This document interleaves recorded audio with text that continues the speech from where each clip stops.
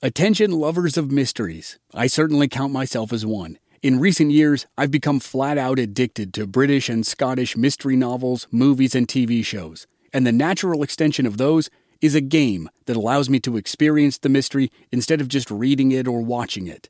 Don your own detective hat in June's Journey, a free, hidden object mobile game that delves into the captivating journey of June Parker, a self-proclaimed detective on a quest to unravel the mystery surrounding her sister's untimely death. It's set in the glitz and glamour of the Roaring '20s, and you play as June, deciphering clues and uncovering secret plots within thousands of beautifully illustrated scenes. New chapters are added to the game each week, and you can personalize and decorate your very own Orchid Island, where the story takes place. Download June's Journey on your Android or iOS device, or play online via Facebook Games. Your detective journey awaits.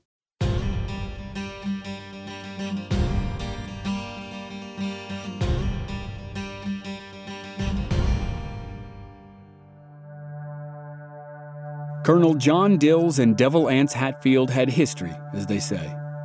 The colonel was a prominent citizen in Pikeville, Kentucky, and he was an outspoken supporter of the Union. When the Civil War arrived, he commanded the 39th Kentucky Infantry, the unit that Harmon McCoy eventually served with later in the war.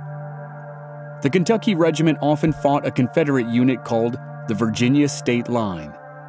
In the State Line's cavalry was a lieutenant named Devil Anse Hatfield. Both units tore up the countryside and raided farms and created bad blood wherever they went. But it was Hatfield's unit that got Colonel Dills kicked out of the army.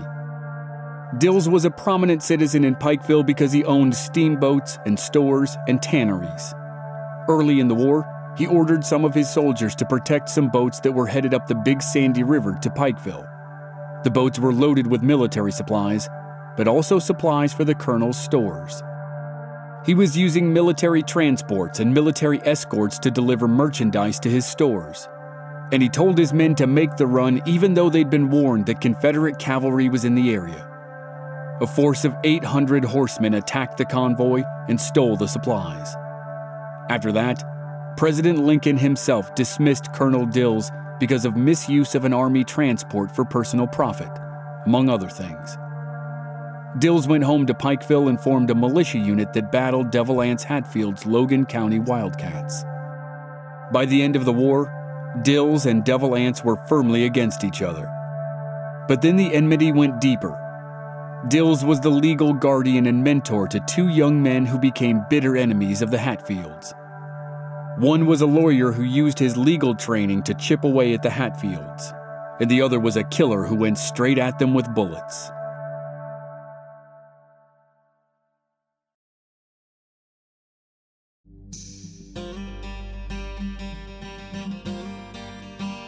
From Black Barrel Media, this is Infamous America.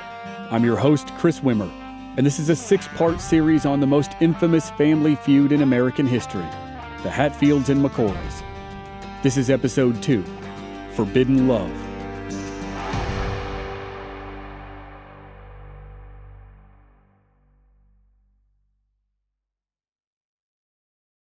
The trouble between the Hatfields and the guardians of Colonel John Dills arose in 1872. 7 years after the end of the Civil War. The timber industry was booming in the Tug Valley, and the Hatfields were all in on it. It quickly became their chief enterprise. But the industry scared many people, and it could easily be viewed as shady and dishonest. Legal agreements in the industry were complex and hard to understand. Land deeds were vague at best. Property lines were often based more on tradition than legal documentation. Neighbors sued each other for trespassing. They now hotly contested the ownership of the wooded mountain signs that used to be open to everyone for hunting and fishing. And they frequently charged each other with illegal timber cutting, which was how Perry Cline entered the feud on the side of the McCoys against Devil Anse Hatfield. Perry Cline and his brother Jacob were in their early 20s. They had been orphaned 10 years earlier, and eventually Colonel Dills became Perry's legal guardian. When their father passed away, they inherited a huge tract of land in Logan County, West Virginia. The inheritance made Perry and Jacob two of the wealthiest landowners in the area. As they came of age, they moved into the timber business, like many families in the Tug Valley. Farming in the valley was incredibly difficult, as Randall McCoy's family knew well. But the timber industry brought fast cash, and it was the first industry that connected the commerce of the Tug Valley to the outside world. Before this, families in the valley grew their food on their own farms and sold it or bartered it to friends and neighbors. And they did the same thing with their moonshine whiskey. But as the United States grew and expanded after the Civil War, the residents of the Tug Valley realized they had something other people wanted: lumber. Lots of lumber.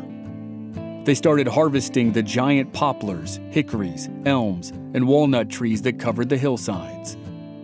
They cut down the trees, loaded them onto boats, and then floated them up the Tug River to larger towns and cities. Business was booming in the early 1870s, and that's when the Klein brothers lost a massive tract of land to Devil Anse Hatfield. Anse accused Perry and Jacob Klein of cutting, destroying, and hauling away valuable lumber from his land. If the charge was true, there was no clear explanation for why the Kleins would cut down trees on Anse's land when they had so much rich timber land of their own. But Anse claimed the boys owed him $3,000 in damages, which would be about $62,000 today. The case went to court, and Anse believed he would be awarded 5,000 acres of land for the damages. Anse seemed to have the support of many people in the community. He was so confident in his case that he used the new land as collateral in other deals before he legally owned it. And it turned out that Anse had good reason to be confident. The court did award him the 5,000 acres, which of course infuriated Perry and Jacob Klein. Jacob said Devil Anse strong-armed them into giving up their land. He said Anse took it by the muzzle of a gun, as he put it.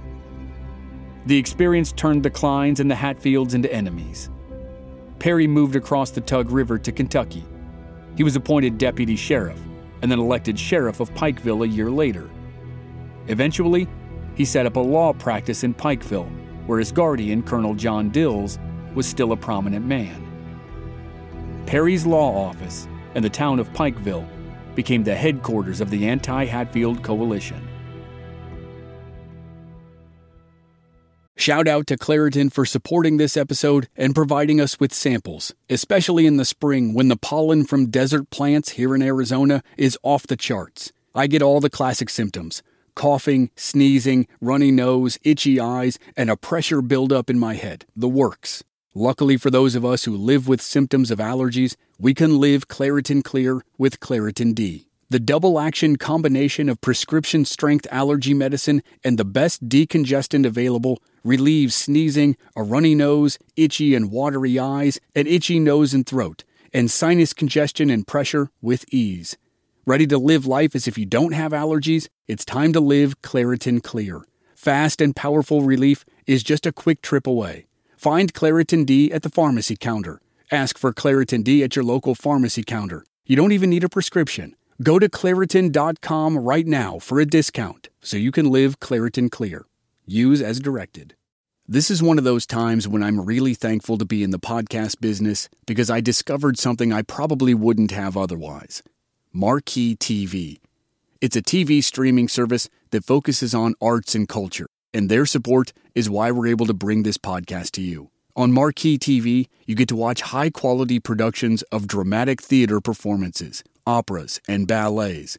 You get exclusive interviews and behind-the-scenes content. And the first thing I did was watch a production of Shakespeare's Richard II starring David Tennant. He's one of my favorites, and the production was phenomenal. And right now, Marquee TV is offering 3 months access for just 99 cents. That's 3 months for only 99 cents when you sign up using the code AMERICA. Go to marquee.tv and use the code AMERICA. Bring the arts home with Marquee TV and get 3 months for just 99 cents. Visit marquee.tv and use the code AMERICA to start your journey into the world of arts and explore the extensive library of performances on Marquee TV. And keep up with the latest in arts streaming by following @MarqueeTV on social media. It took 6 long years for the timber case between the Klein brothers and Ance Hatfield to get resolved. The year it did, 1878, the next infamous event in the feud happened.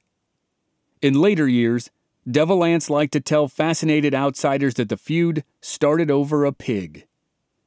It was simply easier than trying to explain the complicated relationships between the Hatfields and McCoys, and the years of legal haggling and hundreds of courtroom appearances for mundane things. And it was also funnier.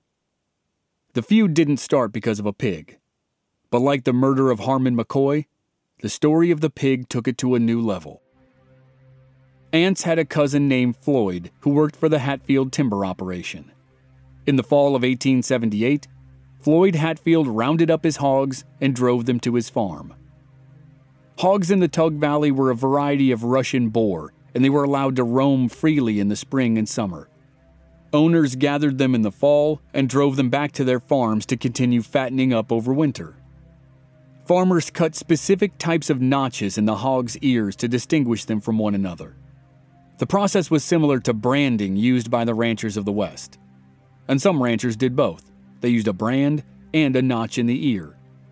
One such rancher was cattle baron John Chisholm in New Mexico, who, at this time, was about to start having problems with a young outlaw named Billy the Kid.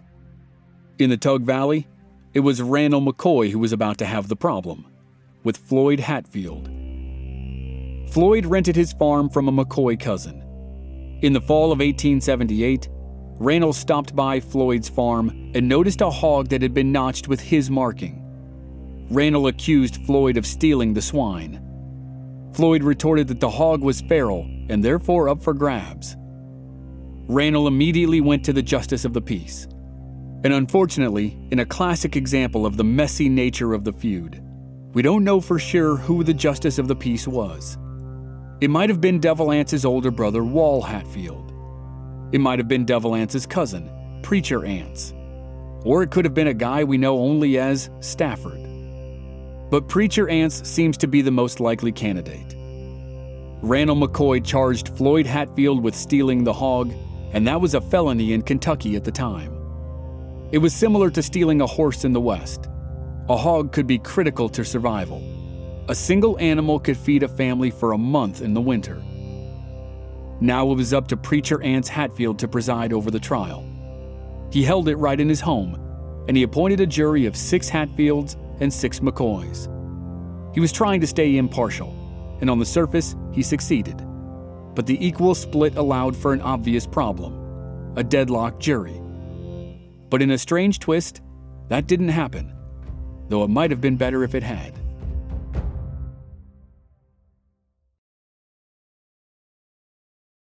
On the day of the trial, it was said that mountaineers deserted their cornfields, moonshine stills, and logging projects to witness the administration of justice at Deacon Hatfield's cabin. Tradition says that a small room was filled with rowdy spectators who were armed with rifles. They cheered for their respective families as both sides presented their cases. And the most compelling testimony came from a fella named Bill Staton. He provided the information that swung the jury, and it was the worst mistake of his life. Bill was pulled in 2 directions. He was Randall McCoy's nephew, but 2 of his sisters were married to Hatfields, and one of those sisters was married to the defendant in this case, the suspected hog thief, Floyd Hatfield. So Bill was torn between his McCoy uncle and his Hatfield brother-in-law, and his testimony supported his brother-in-law. Bill testified that the notch on the hog's ear was not from Randall McCoy. He said he'd watched Floyd Hatfield make his mark on both of the hog's ears. The McCoy faction was in an uproar. Order had to be restored to the makeshift courtroom. When the tempers finally calmed down, the jury voted. They decided in favor of Floyd Hatfield, 7-5, and he was found not guilty. Now there was new outrage for the McCoys. First, Bill Staton testified against them. Then the jury voted against them, and it did so because a McCoy defected and voted with the Hatfields. That McCoy worked for Devil Ance Hatfield's timber operation. Though the defector said he'd been swayed by Bill Staton's testimony, The McCoy clan accused him of voting for his paycheck instead of his kin. And there was yet more insult added to injury. Floyd Hatfield had just bought some rich timberland from his cousin, Devil Anse. Now that Floyd was free, he planned to move from Kentucky over to West Virginia. And the land he'd just bought used to belong to the young lawyer Perry Cline. The McCoys still believed Anse had strong-armed Perry to get the land. Now Floyd Hatfield was about to move on to it. But the person who really had to watch out was Bill Staton. After Bill testified against his uncle, Randall McCoy, he went about his business with extra caution. For the next 2 years, he kept a weapon close at hand, and he needed it. One day, he and his brother were pulling a boat up the Tug River. They spotted 2 of Randall McCoy's sons pulling a boat in the other direction. The 2 pairs dragged their boats to opposite sides of the river and then opened fire on each other. The gun battle ended when the sun went down, and no one was injured. But it was just the first of 3 reported violent incidents for Bill Staton. The next supposedly came when he was confronted by a nephew of Randall McCoy. That nephew was colorfully nicknamed Squirrel Huntin' Sam McCoy because of his apparently over-the-top love of squirrel hunting. Sam confronted Bill, and the legend says that he shot the gun out of Bill's hand. He had Bill dead to rights. But then the younger brother of Devil Anse Hatfield stepped in to stop the fight. It was the second violent incident for Bill Staton. The third would be the last. Sometime later, Bill found himself in another confrontation with Squirrel Huntin' Sam McCoy. But this time, Sam's brother Paris was also there. Bill might have been tired of more than 2 years of threats from various McCoys, and he might have initiated the confrontation to make it all stop. Or Sam and Paris might have started it in their relentless pursuit of revenge for Bill's testimony at the hog trial. Either way, the 3 young men found themselves alone in the woods. Like almost all events of the feud, there were at least 2 accounts of what happened next. In the more vicious of the 2, Bill supposedly jumped on Paris McCoy's back and sank his teeth into Paris's neck like a vampire. Sam McCoy shot Bill to stop the attack. Another account said Bill shot Paris in the hip. Then Sam McCoy returned fire and killed Bill Staton. Again, whoever started it, and however the events played out, the result could not be disputed. 28-year-old Bill Staton was shot to death, and his body was left in the woods.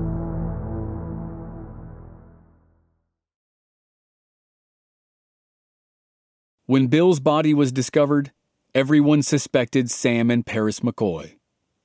Devil Anse Hatfield's younger brother filed murder charges against the 2 McCoys. Paris was arrested immediately. Sam was arrested 2 years later.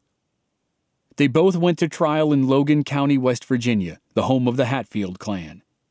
At their trials, 2 ironies surfaced that proved the unpredictable nature of the feud.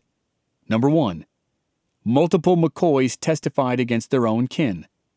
Number 2, a heavily partisan Hatfield jury found both young men not guilty on the grounds of self-defense. But of course, it helped Sam and Paris that they were the only ones who were alive to tell the story. The jury had no choice but to accept their version of events. At the same time the tragic events of Bill Staton ran their course, another sequence began that entangled the 2 families to their core and had long-lasting effects. It was a real American version of Romeo and Juliet, set in southern Appalachia. In 1880, the year the trials finally ended in the cases of Paris and Sam McCoy, John C. Hatfield and Rosanna McCoy began an illicit relationship. Johnson Hatfield was the 18-year-old son of Devil Anse, and like his father, Johnson's name was abbreviated. Everyone called him Johnsy. He was good-looking and carried himself with a confident swagger, and he was a known ladies' man. He worked for his father's whiskey operation on the Kentucky side of the Tug River, the McCoy side of the river, if you want to think of it that way. The Revenue Act of 1862 made it illegal to distill whiskey without a federal license, but that didn't stop Devil Anse, or even slow him down. He kept making his good shine, and he was the biggest bootlegger in the area. Johnsy ran the operation over in Pike County, Kentucky, the home of the McCoy family. 2 of Randall McCoy's sons were almost certainly customers, and one might have worked for the operation for some period of time. And this was probably how Johnsy Hatfield met Rosanna McCoy. She was Randall's 21-year-old daughter, and she was said to be a beauty with dark hair and dark eyes. In the tradition of the feud, the 2 star-crossed lovers met at a party on Election Day in the fall of 1880. But it's entirely possible, and maybe plausible, that they came into contact long before then. But Election Day 1880 is when things really took a turn. Election Day was a big deal in the Tug Valley. It was a time for folks to come together and cast their ballots and have a party. It was a day-long festivity full of drinking and games and electioneering. The story goes that the son of Devil Anse and the daughter of Randall McCoy snuck off into the woods during the festivity. They spent considerable time together, and when they finally returned, everyone was gone. Rosanna was scared to return home. She would have to explain her absence. So Johnsy convinced her to go with him to the Hatfield homestead. Reportedly, Devil Anse and his wife Levice allowed Rosanna to stay with them, reluctantly. In the feud tradition, the relationship between Johnsy and Rosanna was the true breaking point for the families.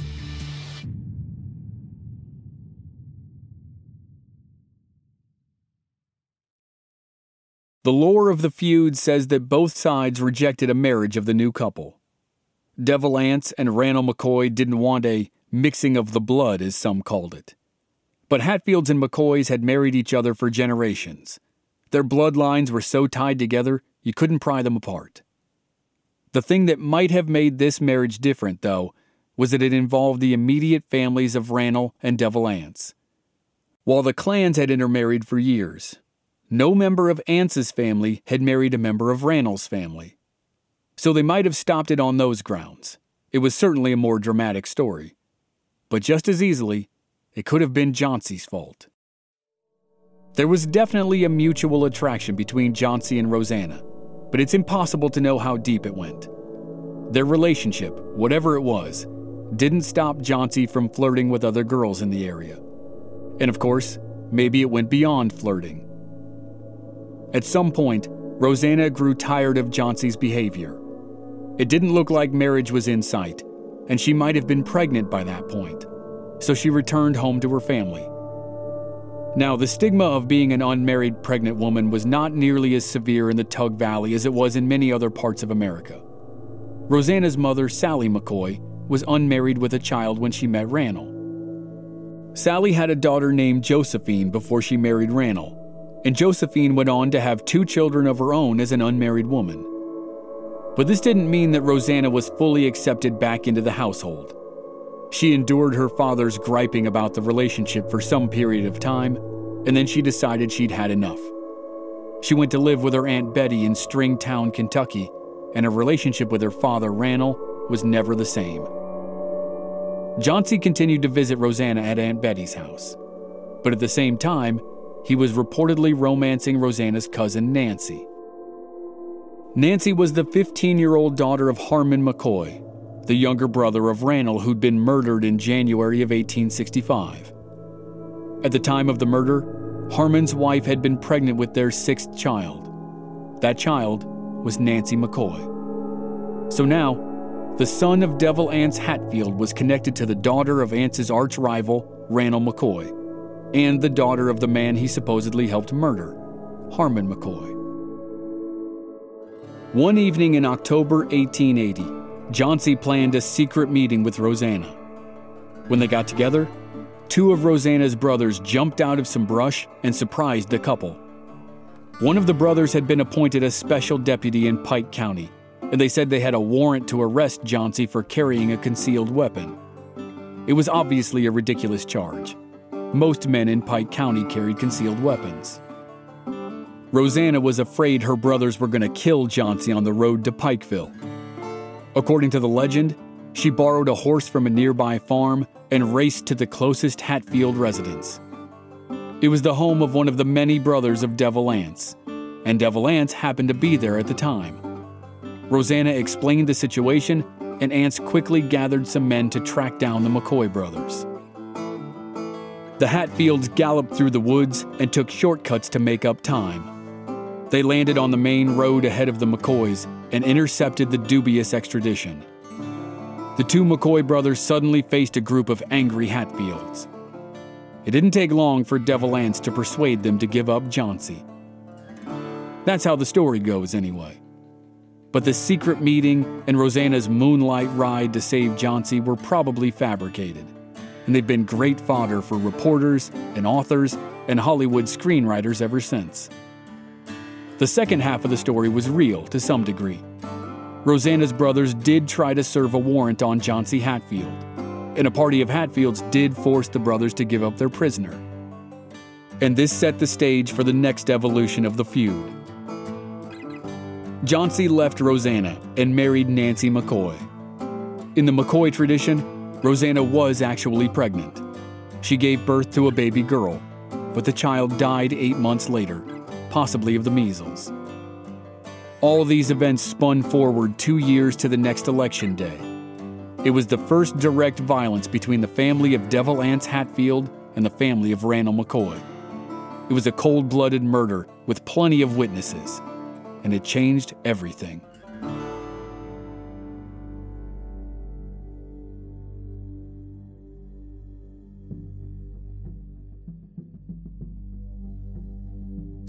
Next time on Infamous America, we get to the real bloody meat of the feud.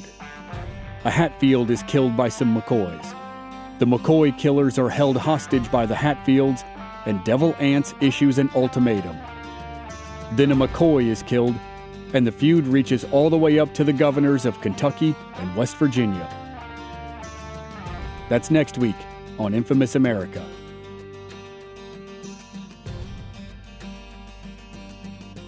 And members of our Black Barrel Plus program don't have to wait week to week. They receive the entire season to binge all at once with no commercials. Sign up now through the link in our show notes or on our website, Black Barrel Media. Memberships begin at just $5 per month. This season was researched and written by Jen Laverance. Script editing by Christopher Markakis. Audio editing and sound design by Dave Harrison. Original music by Rob Valier. I'm your co-writer, host, and producer, Chris Wimmer. Find us at our website, blackbarrelmedia.com, or on our social media channels.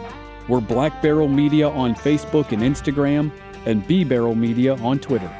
And you can stream all our episodes on YouTube. Just search for Infamous America Podcast. This show is part of the Airwave Media Podcast Network.